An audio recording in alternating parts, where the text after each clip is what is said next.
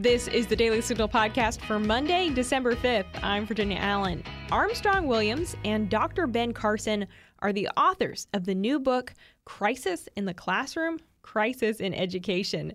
They're joining me on the show today to talk about what exactly that crisis is, to break it down, and discuss some of the solutions for what we can do to actually address the problems within our education system. Stay tuned for our conversation after this. Virginia Allen here. I want to tell you all about one of my favorite podcasts.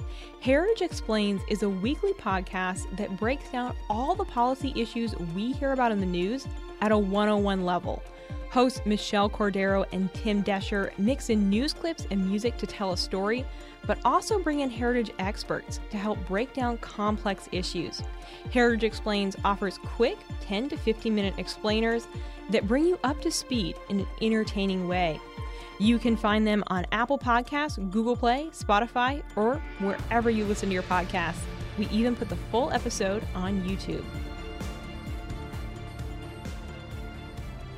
America's education system is languishing. In October, the National Assessment of Educational Progress, which is also called America's Report Card, revealed a catastrophic decline in math and reading scores in America just since 2019.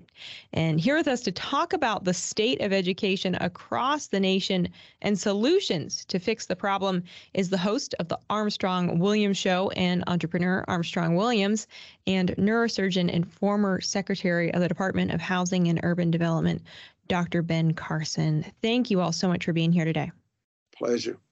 Well, Mr. Williams, I want to start with you and ask a little bit about these national test scores. It was really disturbing when we saw these numbers come out. In mathematics, 8th grade students, their scores have dropped 8 points from 2019 to 2022. In 8th grade, their proficiency in reading has declined about 3 points. What is going on here? Is COVID entirely to blame for these issues? Are there other factors affecting this dramatic decline in education? Well, I certainly, I don't think you can leave COVID out of the equation, but that's not all of it. So look, Florida had it right. Florida did not allow its students to social distance. It defied and challenged the White House when they claimed that kids could learn virtually. Many of these kids did not have internet. Many of them did have internet, and when there was an internet disconnect, the parents were not aware, and so the kids would miss class for that day. Oftentimes, the teachers were not prepared. It was just disorganized, and kids were bored and isolated. And so obviously, we should not be surprised of the results, given the issues that we were having before COVID-19. And remember, COVID-19 also unearthed, it gave birth to Moms for Liberty when they discovered what was the kids were actually being taught, what was going on in the classroom. And listen, and we all know that the more the NEA, the more these special interest groups grow in power, the more at the expense of dumbing down education and children becoming more and more illiterate. That's just the fact. The more the power that these NEA, these lobbyists have, is at the expense of these children. And one of the things that we often forget is that family is also a significant culprit. You know, we don't like to talk about this. When you think about single motherhood and adolescent pregnancy rates, especially in minority communities during the previous century, have produced generations of children without a second parent who were born into poverty and lack nutrition and actually adequate habitation. I mean, they are born burdened with figurative change in the race of life. And politicians, what they often do so well is leave welfare undisturbed to attract the votes of their government dependents, while welfare recipients leave politicians undisturbed to maintain or hike their unearned government benefits. I mean, it is sort of a form of such of a pathological domestic abuse in which the wife returns to her abuser out of necessity. And so that's what they created here. And so this crisis has impacted families in ways just unimaginable. But these stories are real and riveting of the incumbent problem in urban cities across America and also all sectors of America. Because you ask yourself, how is it possible that a child can go through school for 12 years and be illiterate? And how can you know that they don't measure up with math and English? And how do you know they cannot write? It is such a devastating blow to the human spirit. And listening to these parents and hearing these kids, you can also see their dreams for a better future for the children. It's just doom. It's just doom. And you clearly see what they know, that they were cheated. And this is actually, they were cheated. And so it is such a harsh reality also that that I think that this is probably one of the greatest robberies in the United States. And if it were a financial crime or any other crime for that matter, dozens would be charged, prosecuted, and likely face jail time. But that is not the case here when we fail our kids. And we must ask ourselves why. We must ask why this continues to be so acceptable when people are being robbed of an opportunity to make a good life, to have real self-worth, real self-esteem. We know that this education, this passport, keeps kids farther away from sexual trafficking, from prostitution, from petty theft, from the prison system, being incarcerated, from homicide. We know exactly what happens when a kid is educated. It's not 100%, but it's 90%. I'll take that 90% any day. And are we also selfishly, absorbed by our own daily problems, that we're complacent with the grand larceny of our children's future? And this is why Dr. Carson, Attorney Crump, and I decided to come together, because the children who attend these dilapidated schools are survivors of a corrupt system that, frankly, really doesn't care about them. It really doesn't. And no one wants to say, and to politicians, they're nothing but votes. And for education administrators, you know what they are? Expendables. And so these communities are populated by, guess what? The unschooled. Because why? Why? Because the educated leave, they move out of the city to enable their children to escape from the debilitating miseducation they experience, but more stay behind with neither hope or ambition. That is why school choice, charter schools are so important. Yeah, absolutely. Well, and I love the fact that yourself and Dr. Carson and Mr. Benjamin Crump, you all have so strategically looked at all of these issues within our education system. And you have put together a book called Crisis in the Classroom, Crisis in Education, where you're tackling these are the issues that we're seeing and you're bringing solutions forth. If you had to sort of diagnose, okay, this is the core, these are maybe, the top few issues for the reasons why our kids are falling behind, what would it be? I mean, is it family? Is it issues like critical race theory? What's at the core of the failure in our education system right now? First, we have to be conscious about bringing children into the world. What that responsibility is. It's not to get some check. It's not something to make you feel good.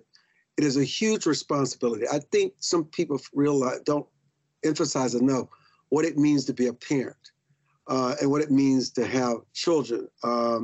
Because the problem is many children die now before they have a chance to live. And to have children, you got to teach them sacrifice, discipline, responsibility. But more importantly, you got to teach them about morality, the moral compass, and to raise them. Because if not, they will not only lose out in the classroom, but they will prey on other children, sucking many of them into a life of crime and violence. We're plagued with crime and violence. Why? Because the children having children, we're beginning to see what these children have become. They don't have real self-esteem because they did not get the skills in the classroom. Nobody cared about them. No one invested in them. So they have to find any means necessary to develop a living. Stealing, lying, cheating, whatever is necessary. Because no one ever really taught them right and wrong, that there's a better way. And so much of this is reinforced in the media, and we make excuses for them, and none of us ever hold them accountable. Minority communities encourage dangerous subcultures that elevate violence and drugs that are often glorified in rap music. Young minority men are captured only to die or be imprisoned for sort of a hormonal race to self-destruction. And music should inspire us to sort of follow the better angels of our nature and not lure us into the depth of depravity unsuited for manhood. They don't even understand what it means to be a man. Why? Because the fathers are not in the household. Mm. There are only so many things that a church and a mother can teach a man or woman. Fathers are necessary. We don't emphasize what that means anymore. And now we redefine families and redefine what that means. Men defend the home and the community. They are role models. Without them, gangs and crime flourish. Young males plunge into violence, crime, and sexual promiscuity. And so the secret of crime fighting is good fathers who insist on discipline and learning with no excuses. I know, I grew up in it. Let's not forget the collateral damage of the crime epidemic in the inner cities. Innocent kids murdered while going to and from school. We see it, or playing at the park, or cities like Chicago. They're the rule, not the exception. They're no longer the exception anymore. They are the rule. Criminals are remorseless and prey on the good and the bad without discrimination. And there is no light at the end of the tunnel. Only fathers are necessary to help navigate this. Dr. Carson, I know that this issue is very, very personal to you, and you talk very openly about how education was so important in your household growing up. If you would just share a little bit about the role that education played for you as a young person, and the role that your own mom, the emphasis that your own mom put on learning and the importance of a strong education. Well, as a youngster, I was not particularly strong academically. That's putting it mildly. The other kids were always glad I was in the room because no one had to worry about getting the lowest mark on the test as long as I was there. But I just really didn't think that I was smart. So as a result of that, I really didn't pay close attention to what was going on. And then, interestingly, in the 5th grade, we had eye exams. I didn't know that anybody could see the board. I got glasses, and all of a sudden I could see the board. And I went from an F student to a D student. And I was so pleased. And the teacher was pleased, too, because she had low expectations for me. My mother was still horrified that I was getting these grades. And she worked as a domestic cleaning other people's houses. And she noticed that they did a lot of reading and didn't watch TV a lot. So she concluded that that had a lot to do with their success. She came home one day and imposed that on me and my brother. And we were not happy campers, believe me. I mean, in today's world, we would have called social services on her. But, we had to read the books. And I didn't like it very much at first. But as I started reading about people of great accomplishment, great entrepreneurs and innovators and scientists, I started to understand that you don't just become one of those people. You have to work at it. And that the person who has the most to do with what happens to you is you. And all of a sudden, I became a bookworm. I was reading everything I could get my hands on. In the space of a year and a half, I went from the bottom of the class to the top of the class. Everybody was just amazed at this transformation that had occurred in me. But I was just thirsting for knowledge at that point. And it completely changed the trajectory of my life. And, allowed me to, come from very humble circumstances to become a brain surgeon. Yeah. And wow. It had to do with education and recognizing the importance of it. And one of the reasons that we wanted to write this book is to help people to realize that our educational system is an incredibly important part of success in our society. It doesn't matter where you came from. If you get a good education, you write your own ticket. It doesn't matter if you come from a liberal family or a conservative family or a black family or a white family or a yellow family. It doesn't matter. You go ahead and, you program that computer of yours, which is your brain. And like a regular computer. You get out of it what you put into it. You hit the program, but if you wanted to do things, if you don't do that, you kind of like, what's going on? And, it was so important that John Adams, our second president, said that our system is based upon an educated and informed populace. If you don't have that, you have people who are very easy to manipulate.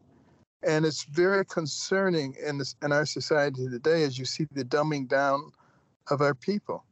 Yeah. All you have to do is go back and look at, a middle school exit exam from the early 1900s or from the 1800s and see what kids were expected to know compared to today. And, spending so much time on gender classifications and things like that, as opposed to the basics of what you need to know so that you can read an application and fill it out appropriately, so that you can read instructions and follow them, so that you can, accomplish a lot of the tasks that are needed for basic employment. And we have a lot of kids graduating who don't have those skills. And what are they left with? Unfortunately, frequently a life of crime and debauchery. And that's our fault. As a society, we need to recognize this, and we need to take the steps to do something about it. Now, one of the things, of course, is giving people choice and education, but not everybody can take advantage of that. And we still have a lot of people in public education. So we need to rectify what is going on in our public educational arenas. Yeah. Dr. Carson, when it comes to things like the teaching of critical race theory in the classroom or gender identity, how does that have an impact on students in the classroom, both on their educational abilities and on overall just unity in the classroom? Well, it's very distracting. I have a friend, his 8-year-old granddaughter came home crying one day. And she said, "Grandpa, am I evil because I'm white?"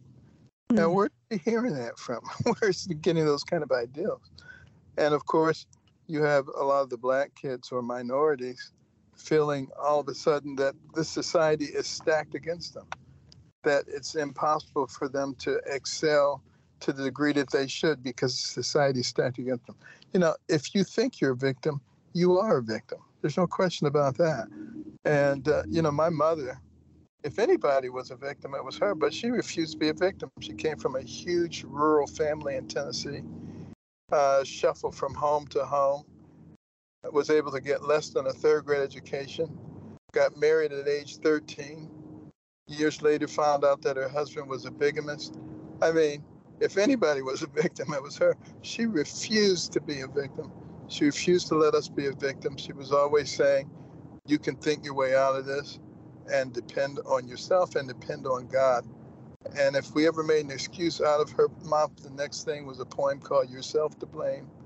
And the question, do you have a brain? And if you do, if the answer was yes, then it doesn't matter where John or Susan or Mary or Steve did or said. You could think your way out of it. Yeah. Mr. Williams, I want to pull you back into this conversation. I was interested, the Washington Post, they recently published an op-ed that was discussing the frustration that some teachers have with things like standard-based grading. So these are policies that tell teachers, they can't give a kid a grade lower than a 50, or that, there is no deadline for when homework can be turned in. What is the effect of policies like that on students, especially minority students?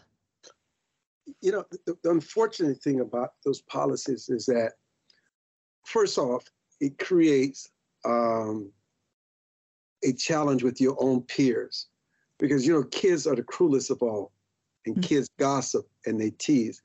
And so kids are very aware when their colleagues in the classroom are not studying and they don't earn a grade. So they have to deal with that stigma.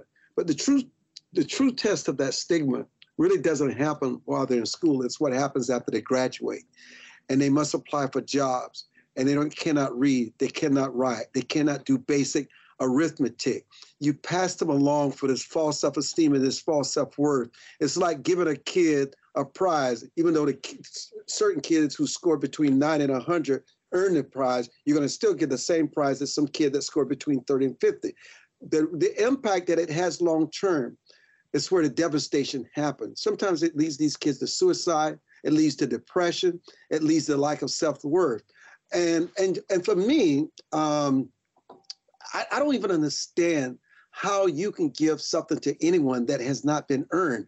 I mean, what that does, and consciously you understand that you did not earn it. It eats at you. It's no different than you're being in a classroom and you know you cheated your way through that classroom. You know there's something inside you that knows that you did not earn that. And it's one thing for a kid to do that for them to themselves, but for a system to allow that to happen is just very crippling. Mm-hmm. Dr. Carson, I don't know if you're still with us and able to hear, but I would love to ask you a little bit about the faith component that you write about in the book and the role of religion and the role of faith that plays within the education system. Of course, this used to be a really core tenet within America's education system in the early days of our nation. How does the conversation of faith play a role in our discussion of education today? Well, I hope you can hear me. I'm in rural Georgia, and it's not good communication out here. But the fact of the matter is, in early America, our schools all posted the 10 Commandments. And in 1963, we said, no, you can't do that anymore. What exactly is wrong with thou shalt not kill, thou shalt not steal, thou shalt not commit adultery, thou shalt not bear false witness, thou shalt not envy, you should honor your parents? You know, these are general principles of Judeo-Christian societies. And as we push those out, they have to be replaced with something else. And not teaching our children morals and values is having a very deleterious effect. They don't respect other people. Instead of love your neighbor, it's cancel your neighbor if they don't agree with them. You know, these are things that will obviously sow seeds of division within our society. And I think that has a lot to do with some of the violence that we see, mm-hmm. and some of the things of that nature. It's not the guns, it's not the knives, it's the mindset of people mm-hmm. that we need to be worried about. And there are countries that have more guns per capita than we do, like Switzerland. They have almost no problems of this nature because they're not sowing those kinds of seeds. So we need to be concerned about what we are teaching our children in terms of their relationships with their fellow human beings. And that's where faith and religion come in. Mr. Williams, looking at all of the problems that we have talked about and addressed, it's easy to get a little bit discouraged about our education system. But what are the solutions? What can parents do? What can we do as citizens? What can teachers who are listening do to raise the bar and actually be serving our kids well and raising those education standards? Well, you know, the media, which I'm certainly part of, frequently has the problem spoon-fed to them too, but regularly fails to report on them, seemingly for political or other business-related reasons. You know, when you look at Project Baltimore and the Baltimore City Schools and that internal literacy testing in which the Baltimore school system found that 77% of high school students read at only an elementary school level. And even worse, the internal reports were not publicized by the school. Instead, they were only uncovered when a distraught teacher leaked these reports to Project Baltimore. They just couldn't take it anymore. They just could not take the destruction and being part of a system. She just could not sleep. And so she risked it all. And you would have thought that would have been the headline. But it wasn't, because you know what? The mainstream media are aware, but to protect their own special interest groups, they do it often at the expense of the children. And so the sadness is that, and then parents play a role. I mean, parents understand that their kids are being exploited. They know their kids are not educated. One of the things that happened in our household, not only did our parents read to us, but we had to read to our parents. Why? Because they could measure our learning capacity. They could measure the progress that we were making. And we had to go to the library. We had to read. Television was earned, not something that was expected. And so the future is what each of us individually makes it. But what does it cost us as a society if we do nothing to help motivate people to rise to their full potential? Because as Dr. Carson says so often, every child is born with freedom in this country. But are they truly free if they're born in environments that rob them of freedom before they have a chance to know what it is? I do think so, which is why, particularly in the inner cities across America, we must hold these political leaders accountable and look internally at the culture changes the community needs to make in order to prosper. So, but the need has wider application. All Americans, just like Dr. Carson and Ben Crump and myself are coming together, we have to come together to make everyone succeed in their ambition, because a rising tide lifts all boats. And politics is not about winning or losing. It is about making everyone a winner and giving everyone a helping hand when it necessitates by the vicissitudes of life. That's what it's about, because in the end, it seems that those who purport to unify us are dividing us. And minority communities can be made safer, and minority people can thrive if they are unafraid to speak up about the conditions of their communities, and if they are given the facts and the opportunities to think of creative solutions, address problems that they directly cause their suffering, and hold those accountable who put them down. They've got to have that kind of freedom. They cannot feel they're intimidated, they're betraying some kind of oath when it's at the destruction of not only their kids, but their parenting and the success of their kids that someday will take care of them, as Dr. Carson did with his mother and I did with my mother. This stuff has long-term consequences if we don't do something about it. Yeah, thank you for that call to action, Mr. Williams. Dr. Carson, before we let you all go, I would be curious to ask, there are some Americans, particularly on the political right, who advocate for an end to the Department of Education. Having worked as the Secretary of Housing and Urban Development, what do you think? Should the Department of Education be dismantled? Well, it's pretty hard to get rid of something that's been established for a long time. Maybe it wasn't necessary in the beginning, but it's here now. So rather than getting rid of it, I would say, let's use it in a positive way. Let's, understand the value of education for all of our citizens, and let's try to make it equitable and available to everybody. And, the Department of Education is not only about elementary school and high school, it's also about universities. And the Department of Education could actually be effective in terms of grant money to sort of remove a lot of the bias that's going on in our university campuses. It's supposed to be a place where people have discussions, where they learn about all kinds of different philosophies instead of a monolithic indoctrination school. And the Department of Education could play a very significant role in helping that to occur. Gentlemen, thank you both so much for your time today. The book is Crisis in the Classroom, Crisis in Education. It's out now and available. We'll put the link in the show notes for anyone who would like to order it. But we so appreciate both of your time today. Oh, we appreciate the opportunity to talk about this important work, and more importantly, to talk about how we all come together to give these kids who are coming a chance to not to fail and have a real quality education, so they can become a Ben Carson or Ben Crump or whomever else, as long as they determine that, and then instead of somebody else determining it for them because of the lack of an education. Absolutely. Mr. Williams, Dr. Carson, thank you. Thank you. Thank you. Again, if you are interested in learning more about this crisis in the classroom and you'd like to get a copy of the book, Crisis in the Classroom, Crisis in Education by Armstrong Williams and Dr. Ben Carson, the book is out now and available for purchase. We'll be sure to put that link in the show notes. But thank you all so much for joining us today. That's going to be it for today's episode. If you have not had a chance before, make sure to take just a moment to leave us your feedback by leaving a 5-star rating and review on Apple Podcasts or wherever you like to listen. We love hearing your feedback. Again, thanks for joining us today. Have a great week, and we'll be right back here with you at 5 p.m. for our Top News Edition.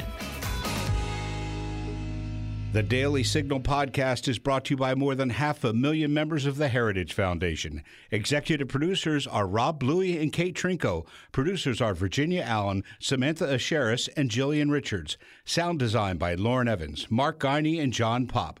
To learn more, please visit dailysignal.com.